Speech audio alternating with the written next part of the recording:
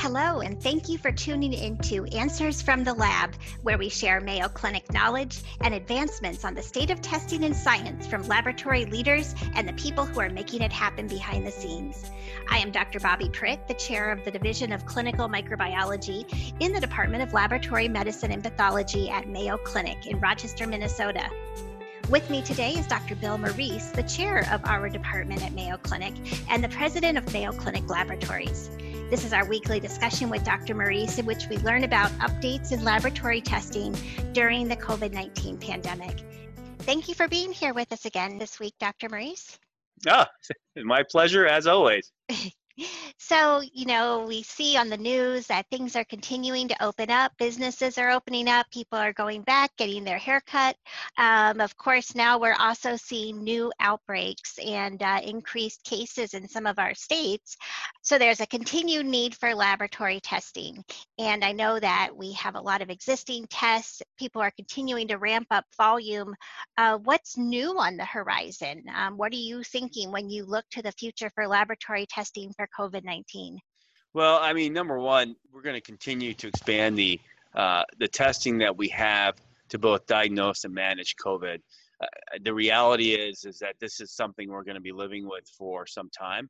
And so we really need to continue to advance our laboratory tools to manage the problem for individual patients. And so that's things like the neutralizing antibody assay, which, we will be talking about, I think, later this week. That's, the test where we actually take the patients that have antibodies by serologic studies and actually determine if they can block viral infection with a lab test and viral infection of the cells by the SARS-CoV-2 virus. So that's one. There's going to be a lot of, I think, work on understanding the immune response to COVID as we go forward, especially as we think about treatments and other things. Neutralizing antibody is one, but there's others. There's other tests in terms of looking at the different components of the immune system and how it's responding to COVID. I think that'll be really important, both in understanding and managing patients. And then also, as we get things like vaccines and other treatments, it'll probably help understand which patients are really going to benefit most from those or most at need. And then I think we'll continue also understanding how we could use the testing to predict which patients are really going to get in trouble with COVID-19, because that's really what it boils down to still, is identifying early those patients that are at risk for having really bad outcomes with COVID, because we know even in the high-risk groups, it might be 20% of patients that will really have bad outcomes, and then 80% can be managed more conservatively. So anyway, so that's where we're really pushing the envelope on testing right now in terms of innovation. Yeah, what are your thoughts on that? What would be some ways that we could predict who would be at risk for severe disease and really might go downhill quickly? Well, there's two things that come to mind right away. One is that there's growing evidence that some individuals might have an existing level of immunity prior to exposure from their T cells, particularly in that part of our immune system, there might be some cross-reactivity with some of the other coronaviruses. So that might be a way to actually identify before someone's even really has been infected or exposed who's at risk. And then what we do know is that once patients really start to get ill with COVID, there's things that we can see in the blood that are basically harbingers of someone getting really sick. Again, it's a hyperactivation of the immune system in response to the virus that tends to really get people in trouble. So we can look at the chemicals called cytokines that the immune system uses to communicate. Those can really get out of whack. There's other things that we can look at. So I think it'll be a combination of both more advanced immune testing to see who's at risk for getting the virus, and then more sensitive markers to say if someone has a virus, it looks like their body is responding in a way that eventually they're going to get really sick, even if they don't feel really sick yet.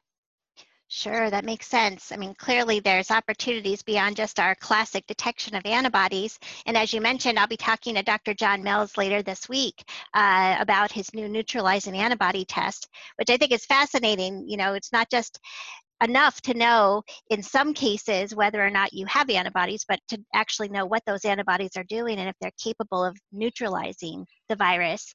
Now, you're a T cell guy, Bill. Yeah, that's right. So should we be testing for T cells? Are there any T cell marker tests in the future?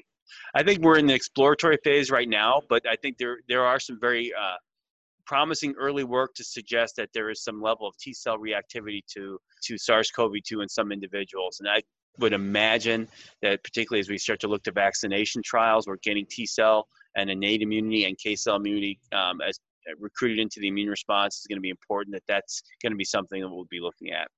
Yeah, I guess it's not just the B cells, then maybe Not the just the T B cells cells. have a That's right. Yeah. Well, it's exciting to think about all these new tests possibly coming down the pipeline, or at least, worth investigating. Of course, we have our existing diagnostics, and that's our bread and butter, what we have to be able to provide the best care for our patients. But there's some challenges with our existing diagnostics. Can you tell us a little bit about that from your view as our chair? Yeah, well, they're really twofold. Number one is that the demand for the existing diagnostics, the molecular testing in particular, as well as the serologic testing now as well, is just going to continue to rise and rise. And yet the manufacturing that's required to supply the global need of diagnostics is still trying to catch up. So we continue to see instability in the supply chain for every manufacturer because it takes so much to manufacture these diagnostic, both the chemicals as well as the plastics and other things that have to be manufactured. Now there's been the focus on the high throughput automated machines, which is entirely appropriate because there's so much testing that needs to be done. But you can imagine this means that those all have very specific pieces and parts and chemicals that need to be produced. And so any one of those gets behind, and then the production capacity and testing capacity starts to go down. So, and that's all the way from the nasal swabs and the other alternate swabs that we're looking at, all the way to the sorts of things that we use to load the instruments and the sorts of things the instruments use internally to run. So we continue to have, and I think we're going to, for the rest of the year at a minimum through 2020, we're going to have to continue to watch carefully the supply chain and have almost a day-by-day or week-by-week kind of calibration of what we're doing and the testing that we're doing to accommodate fluctuations in availability. The flip side of that, and the corollary, of course, to capacity is utilization. And I think we'll see that's the other thing that we're very focused on now is really what's the best ways to use our existing tests as well as the new ones. With the existing tests like PCR and serology, I think on the PCR side, there's a huge desire to test and test and test, which is great. But at the same point, if it's a limited resource, we have to really make sure that we still focus the testing where it's most needed.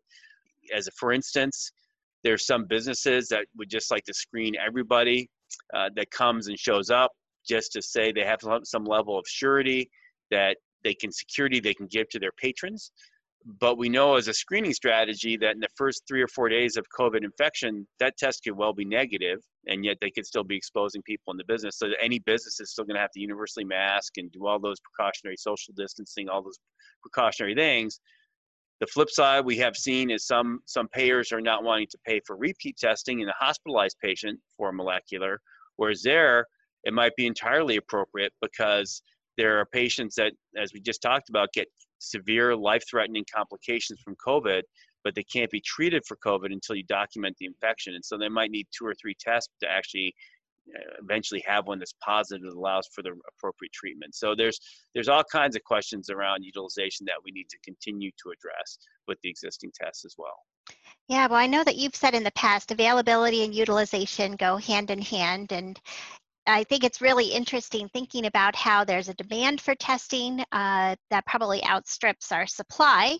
And I'll actually be talking to Dr. Paul Janetto on a future podcast about how we've had to get really creative to supply some of those reagents, like the swabs themselves that go in people's noses and the transport media that swab goes into. But then there's a question of how often should you be tested? And one thing that I tell people a lot is it's just a point in time. If you're tested by a PCR test and it's negative, well, first of all, it doesn't guarantee that you're not infected. It could just be early on. Mm-hmm. But also, it only gives you a result for that day. And if you go out the next day to a big hot spot and hang out with everyone and don't socially distance and wear your mask, you could get infected. And so that result is only good for that period of time. And it's hard for people to understand. They want that negative result, and then they could say that gives them some sort of surety.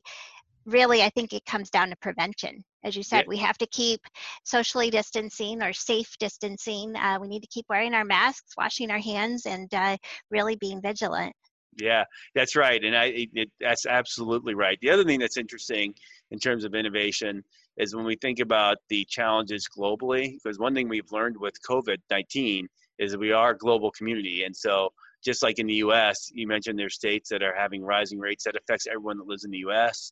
And wherever COVID is in the globe, until we know how to manage it, it's going to affect everyone on the globe. And so the other big innovation is how do we get diagnostics out to low and middle income countries that might have the same laboratory infrastructure that we have in the United States and Canada and Europe, Western Europe. So that continue to look at alternatives like antigen testing. We'll continue to look at those things too. So there's still lots and lots of things to come, and even utilization of some of the new tests. One of the questions that comes up a lot now is, can someone be a quote carrier for COVID-19? What we think now is that patients probably have and there's good studies to show some people can have the molecular test be positive for a number of days after symptom resolution, up to 3 weeks. Now there's studies to suggest that if you have neutralizing antibodies, that's not infective RNA. But again, we can't have just running lots of neutralizing antibody studies. So we'll just have to continue to gather information about the best ways to use the tests, basically. Well, I guess this means that you and I are going to continue to be talking about COVID-19 testing for the foreseeable future. I definitely agree with that. And I do think one of the challenges that we have here, and bet many labs do, is that, in March, April, everything else was shut down. We had the advantage. It was all hands on deck, everyone looking at COVID, because, there's a lot of person power resources needed to manage these fluctuations daily. And we're still doing this, and that's growing. But now we need people also to be restarting the other labs as health systems are coming back, and Mayo Clinic has more patients. And that's the other. It's creating actually a lot of stress, because now we're trying to do this on top of our daily work as opposed to pausing all of our daily work to focus on this. Yeah, that's certainly something we see in my lab, and I've said this before, but I'll say it again. The ticks are out and biting, and folks know that I study tick-borne diseases. And so, yeah, our numbers are skyrocketing in other areas. It's not just COVID. So you and I will continue to talk about COVID, but there'll be other things going on as well. And how do we balance going back up to full volume, but then having that added volume on top of it? Yep, exactly. There won't be a shortage of challenges, that's for sure. Right. Well, Bill, as always, great talking to you. Thanks for joining me again this week. I really enjoyed it, just like I do every week. So I look forward to the next one. Thank you so much for tuning into Answers from the Lab. If you are interested in learning more about what we discussed in this episode, please click on the website address below. Plus, be sure to subscribe to this podcast, as we will continue to provide you with Mayo Clinic knowledge and advancements on the state of testing, science, and people who are making it happen behind the scenes. Thanks again, and don't forget to tune in every Tuesday and Thursday.